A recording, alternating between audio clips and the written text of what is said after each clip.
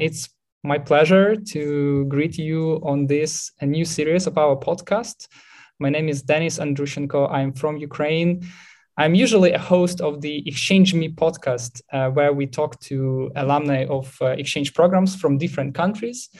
But we decided to make a spin-off of this program and to talk about context of Ukraine. As you may know, there is a ongoing war in Ukraine because of Russian invasion. And because of all these atrocities, we don't want that to repeat anywhere else. So we launched Global Response. We want to talk with people from around the world to listen to their understanding of the situation and their how they perceive Ukraine, and also learn from them. So I'm welcoming here Hassan Obayed. Hassan is a software engineer specialized in fintech. By the way, we met with Hassan, I think, 8 years ago. I was reaching out to people on the network from different exchange programs and invited him to participate in my startup. I didn't know how to do that, but we had fun. We learned together. And Hassan is a fellow of the Study of US Institute, or SUSI program from the US Department of State. He visited States in 2012. And he works towards achieving an inclusive society in accordance with SDG goals. Also, today with us is his colleague, Ratul Dev. And Ratul is a development professional by choice. He prioritizes sustainable and inclusive objectives. So again, SDGs, our favorite subject. Ratul participated in Japan East Asian Network of Exchange for Students and Youth. And he's also a participant of the professional fellowship, also from the US Department of State. He participated in the Global SDG Talent by Unleash in Denmark. It's wonderful because I already instantly making connections with Ukrainian alumni who participated in Unleash. And one of the objectives of this show is also to connect talents from across the globe and across different programs. Also, we have Yaroslava Fatyuha. She's also Ukrainian from Zaporizhia. Unfortunately, Zaporizhia is so close to the front line, and Yaroslava made the wise choice to go abroad. Yaroslava, where are you currently now? I'm currently staying in Germany, Karen. And she's president of Rotaract Zaporizhia, Rotaract Club, which is part of Rotary International. She's doing a fantastic job in talking about Ukraine, asking for help, humanitarian help, and she is really active in this Rotarian movement. But I don't want to speak a lot. I will just briefly introduce myself. I'm also a member of Rotary. I'm a president-elect for Rotary Club Cherkasy Center. I'm from central Ukraine, Cherkasy. And I'm also doing a Leaders Fund. We give stipends to activists in Ukraine, and we also focus on SDG framework. So we want our economy to be inclusive. We want our economy to be more social and impact-driven. But more about that later. I want to welcome Hassan and Ratul, and just to know how they are doing. Thank you, Dan, for introducing me. It was a long time ago when we met, and we had really fun run. Though we felt, but it was really fun. We have learned a lot, I think. We're doing really well, and we know that the situation, the worldwide pandemic has gone a few days ago. And we are still in pandemic. I will not say that it is over. In some countries, still lockdown is happening, and still some people are going through, COVID situation. So that's one of the aspect of the world now. And we are trying to live with COVID in everywhere, and in Bangladesh, in our country too. And also due to the war in Russia and Ukraine, we know you are facing the hit in the front line. We are facing the hit in the back line with the economic activities and other things. And I think that the whole world is facing that same situation. I hope that today we will have a nice, fruitful discussion so that we can learn from the situation and can avoid such things in the future. Thank you, Hassan. A few words from you, Ratul. Thank you, Denis, for having me. It's always a pleasure to meet exchange alumni, USAID alumni from all over the world. Whenever I meet, it excites me. But it's sad that the topic or the reason we are here today is I wouldn't mark it as a Russia-Ukraine war. I would rather say it's an invasion and aggression on humanity from Russia on Ukraine. That's how I see it. Where I work for Gen Lab. It's a youth-led social enterprise, and one of our core philosophy and working area is tolerance and harmony, building peace within religion, within different group or community, and establishing the inclusivity in the society. And when we say this, these are big words. These are all big words with big targets, but these are very tough to achieve. And who have expected or even thought of that in 2022, this sort of a thing would happen from a modern day country like Russia? And that too, even immediately after the COVID, people were like still into what to do about the economy and how the world would run. And they have actually, I would say, from the war mongering perspective, this was the more strategic best time for them to do it. And that means they have thought about it. They have planned about it for a long time. And yet the world had nothing to do to stop them. That's what strikes me most. So we were just making big wars and big fuss in the United Nations. But at the end of the day, this just happened. And now we are talking about humanitarian things and all. But this is actually saddening. But as Shojib Hassan said, that yet we will have something to learn what to do in future. And maybe we're in deep trauma at the moment. My heart goes for the friends in Ukraine because from here, we can also say many things. But in reality, they are the people who know how a war feels, how a war is devastating. Yes, and I would like to hear a few words from Yaroslava before we direct our conversation into very specific questions, because our audience is indeed interested in the global context and global response to this crisis. Yaroslava, tell us a little bit more about your work at the moment. Yeah, thank you, Dennis. I started my work actually at the beginning of this war. I started by texting different Rotary and Rotary clubs, informing about what's going on in Ukraine. I had multiple Zoom calls with German Rotary and Rotary clubs. Please accept our apologies, because at that moment we couldn't really hear Yaroslava, so I had to paraphrase what she said. But Yaroslava said that she has started with a project called Letters from Ukraine. So she's been telling stories of Ukrainians who escaped the war, who have been in different situations. And it's really powerful because people want to hear stories. They don't care about numbers, especially for people who are really far away. It's hard to relate. You know, it's a war somewhere else. But human factor, and we will talk about it a lot, I hope, during our conversation. But another thing that I wanted to highlight and ask Hassan about is the ripple effects, and to put it in words of one academic, seismic waves of this war on the globe. For example, we already witness shortage of grain in some countries, the increasing cost of fertilizers in Africa. So Hassan, could you please tell us more about effects of Russian war in Ukraine in Bangladesh? So it is not different than all other countries are facing. It is quite similar to that. But you have to understand that for small countries like us, who import a lot of things from outside and who has a lot of population, a number of population we have are huge. We are so that's another thing. We have to feed a lot of people, and that is one of the main reasons we have to import grains, especially wheat. We do not produce it here that much. So we are dependent mainly on India for import of wheat. Also some from Russia and Ukraine, but they're a secondary market to us since India is very near to us. But the problem now is, due to the war, the world demand of the wheat has increased since Russia and Ukraine cannot export them.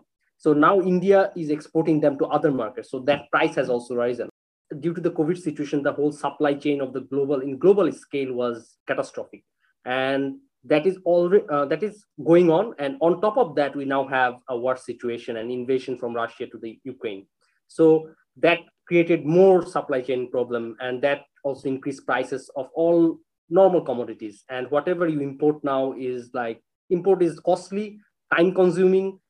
And another wheat production fatality has happened, like in India. They have just declared that they will not export that much wheat this year because of heat wave in India, which will reduce their wheat production. So that will also hamper the global, because they are the second largest wheat producer in the world, India. And so these all things, accumulating is creating a problem. And in future, hunger maybe will be increased in Africa and South Asia, or some underdeveloped and developing nations. So if the Russia and Ukraine war goes on for a long time, maybe for around another 3 or 4 months, hope that it doesn't. But if it does, I think that world may see even famine in some of the regions, which will be catastrophic. And it links us to this question of humanity, really, because when Vera especially initiated this campaign to talk to members of different communities, alumni of different programs, we figured that some people, well, they were compassionate, but they didn't know whether they need to act, and if to act in which way. They didn't understand. Well, it's Ukraine problem or European problem. By the way, we also heard this narrative that, it's somewhere in Europe, but when something happens, let's say in Africa, nobody really cares. And then when we showed the long chain of events, like this event is global in nature. So I wanted to really link this to humanity, and how GenLab takes this holistic approach, sees it's wider. So Ratul, if you could comment on that, please. Yeah. So what we do in GenLab, we try to work on building peace and harmony in society. And when we started working in some rural areas of Bangladesh and in the urban area, but then we realized that peace or tolerance in this vast global situation, when we are all connected to internet and everything, it's no longer a thing that is actually only a household or a local neighborhood problem. These are all actually globally connected. What happens in Afghanistan or in Ukraine, people all over the world, it actually affects their mind, their thinking process, and that reflects in sometimes social media, reflects in by harming the neighbor who is from another religion or from another country. So there is no way that we can ignore what is happening in Europe, and not only because of economic reason, but also, it's a strong aggression on humanity. So from GenLab, since it's a very non-political organization, we cannot directly actually go against any country or portray anything for or against any country. However, in our deep-rooted philosophy and how we design our projects and work, we are always a kind of a pro-humanitarian or a tolerance-based societal organization. From that point of view, we have already started working on we are internally planning to do something for the people of Ukraine and Sri Lanka, because only the Europeans or the Ukrainians cannot raise the voice at this point. Rather, people all over the world needs to come forward and make sure that our voice, the voice of youth, go to the people who are so-called world leaders. And at the end of the day, we don't need war. Wars are decided by some leaders who have little or no connection with the people in the mass. But mass people in the ground, they're the one who gets killed or kills someone else. So this needs to stop. And in social media, I think social media is a big platform in today's world to spread the news. And I think in very soon, Shojib and I was already discussing that we'll be working on Sri Lankan issue and also on Ukrainian issue. Let's talk about Sri Lanka, by the way, because we can unpack here the whole regional conflicts that people in Ukraine probably don't have time to think about. I think this, when we see that why Ukraine and Sri Lanka should not be compared. That's from my personal point. It's wrong because Sri Lankan problem now what we see is economical, but this economical problem is actually a production of the war they had like a few years ago, a war there inside of their country, which were sometime supported by their neighbors or military militants or terrorist groups. So Sri Lanka faced a civil war for a long, long time. And after the civil war, this is what it has came to, that they are facing the economic crisis, like the worst economic crisis after their independence. And their president just quoted like 2 days back, they have only 1 or 2 days the petroleum left to run the country. After that, they will not have any, and they do not have enough money to purchase that. So I talked with friends from Sri Lanka. I met with someone in India a few days back. So they just tell me, Ratul, we don't have electricity because we don't have enough energy to run the power station. So all these actually was a byproduct of the civil war they had, and after the civil war, their political system actually collapsed. They had an authoritarian presidency and the party. And after that, the third stage was the economic war. I had this question because I discussed it with Hassan previously. If we can compare the war Russia against West, like India against China, can we even compare that? And what can the war in Ukraine teach us about potential conflicts that we don't want to happen, but have to be cautious about? So as everyone knows that in Russian invasion to Ukraine, India and China both played somewhat, though they are saying they're neutral, but somewhat they're pro-Russia. Their stance in UN and other sectors saying they are like quite similar in their situation about that, in their stance we see. But if you go deep inside their internal relationship, you will see that India and China is quite like what we have, like, the clash you have in NATO versus Russia in Europe. You have that kind of relation they have here in India and China. They both are big countries and they are like in constant combat like situation for a long, long time.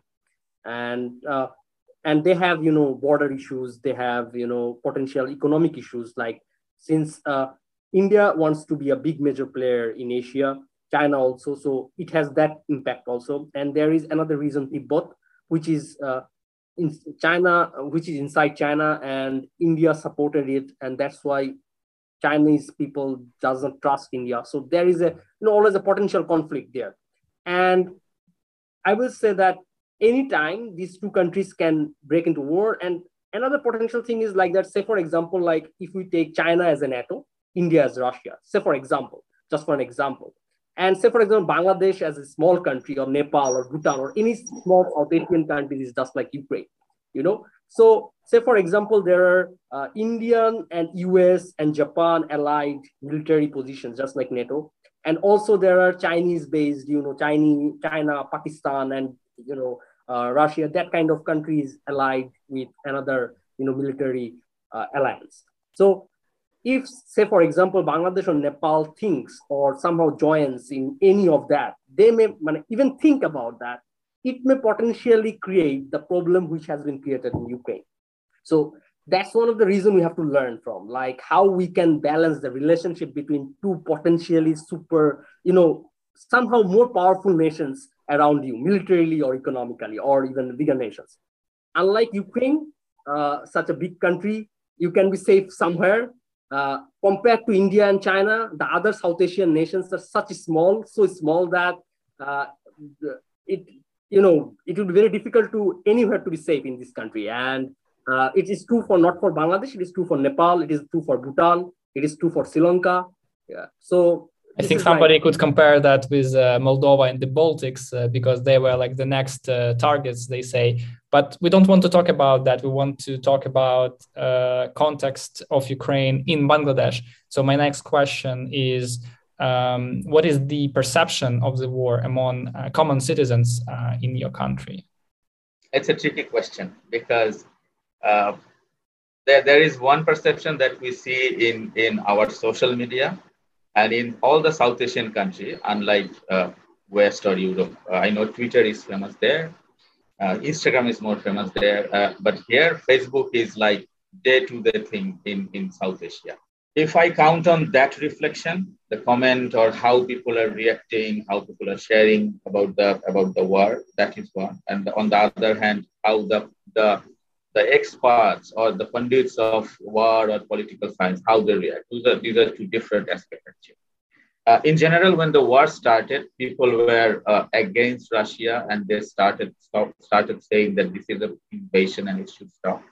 But gradually, somehow, that phenomenon is changing now, and somehow people are most of the people, I would say, Shojib can correct if I'm wrong, but like in general, mass people, a good number of mass people are actually supporting Russia, and the reason is that it's not anything against Ukraine. It's rather people somehow have an impression about United States as well, and that is not always positive.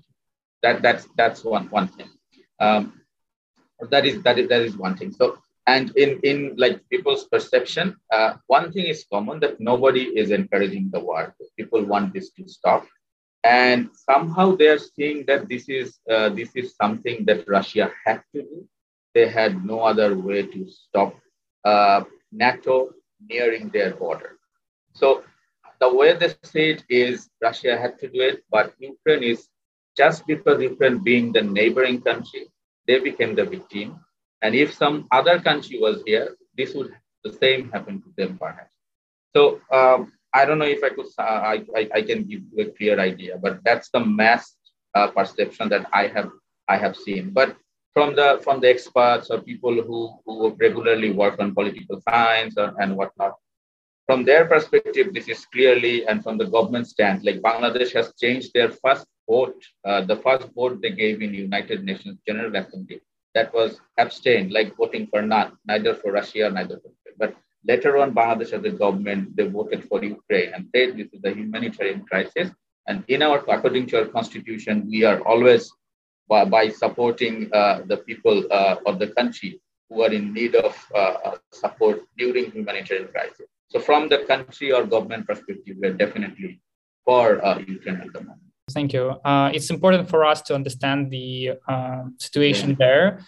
We are also aware of different narratives, especially from the Russian side. And the further you go from Europe, the more opposite we hear, from what is happening here in Europe. But again, this is why it is a valuable information. And I'm wondering if my colleague Vera has any questions on this. Thank you once more for your brilliant thoughts, ideas, and contributions. A few words about myself. I'm from Mariupol city. I think that you've heard about this city, Ukrainian city on the Sea of Azov. It's currently destroyed by Russians, and I have Greek roots. I'm from Greek community.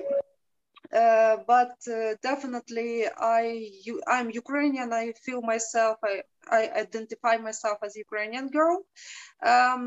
And from the perspective of everything that we have already witnessed at the human beings, everything that Russians have done to Ukraine, definitely I would agree with Denise that the main idea for everything we have try to promote right now, it's about humanity.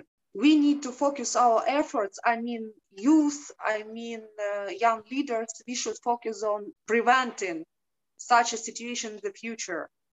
Nobody wants to go into the war. And that's why, for me, it's obvious that we need to strengthen our efforts in order to prevent any military conflict, any genocide, any war crimes against humanity in the future.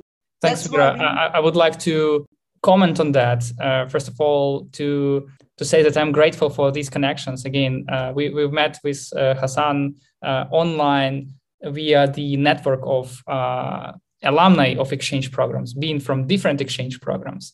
But also, I'm willing to hear more from Hassan and Ratul on maybe unconventional ways to reach understanding, to reach peace, because we in Europe, especially being inside of the conflict, we might have this narrow vision, this tunnel vision. We want to end the war, we see aggressor clearly, but people who are observers, perhaps they have this wider picture. They can see further behind the horizon.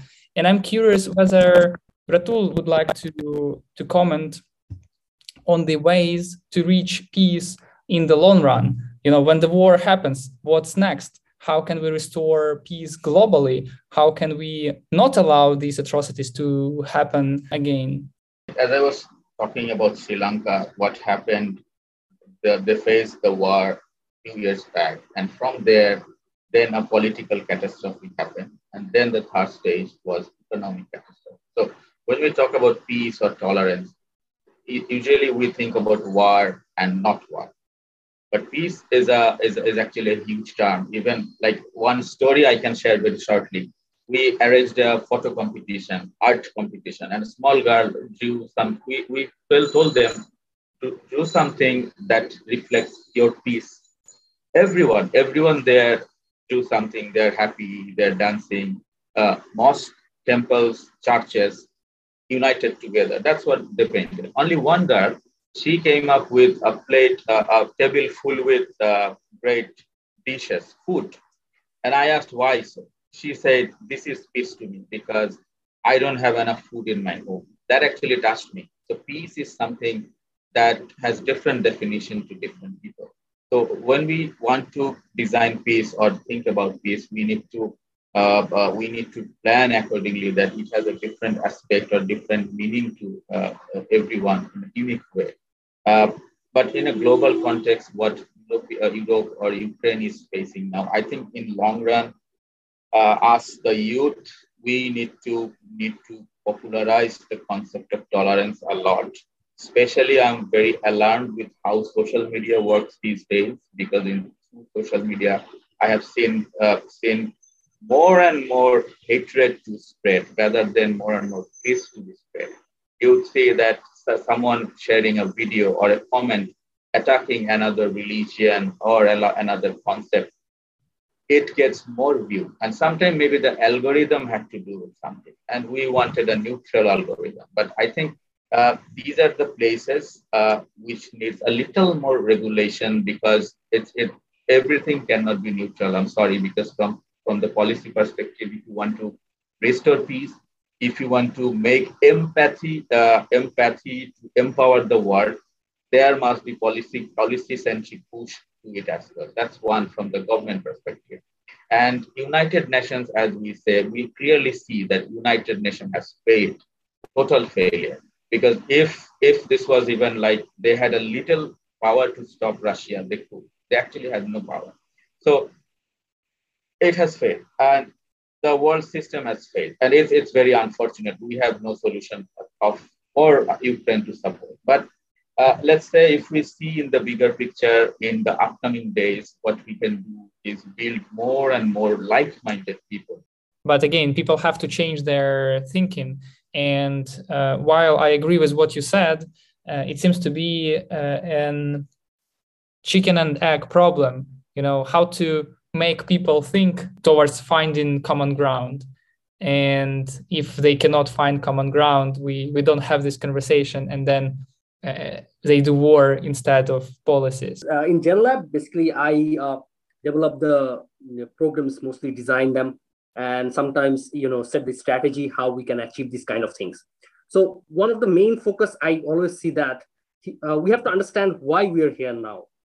That will give the answers how we can proceed from here. So we have to look back first to look into the future.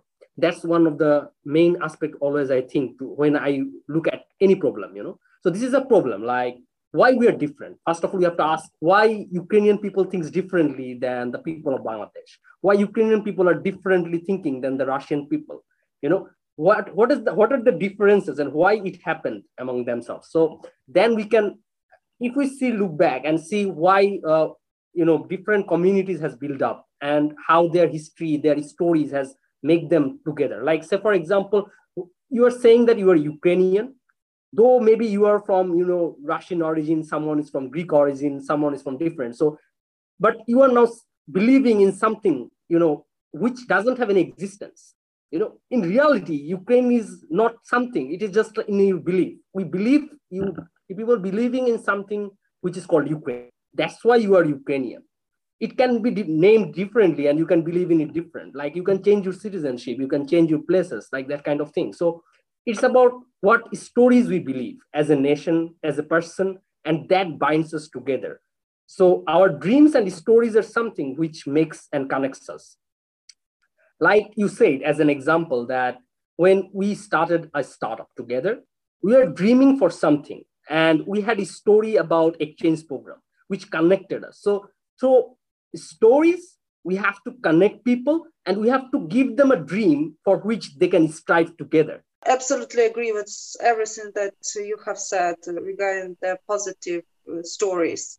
And from my personal point of view, my perspective, I should say that we are not so deeply aware of the history of each country, of the idea of the country, narrative of the country. And I guess that the most important for us right now, not only to explain what's going on, I mean, in the context between Russia and Ukraine, but also to let the world know the idea of each state, to promote the understanding between each other. Yeah, we need to understand the way of thinking, to understand the way of perception of everything is going on. Because for me, if to try to explain what I have heard about the other states, for example, in Asia,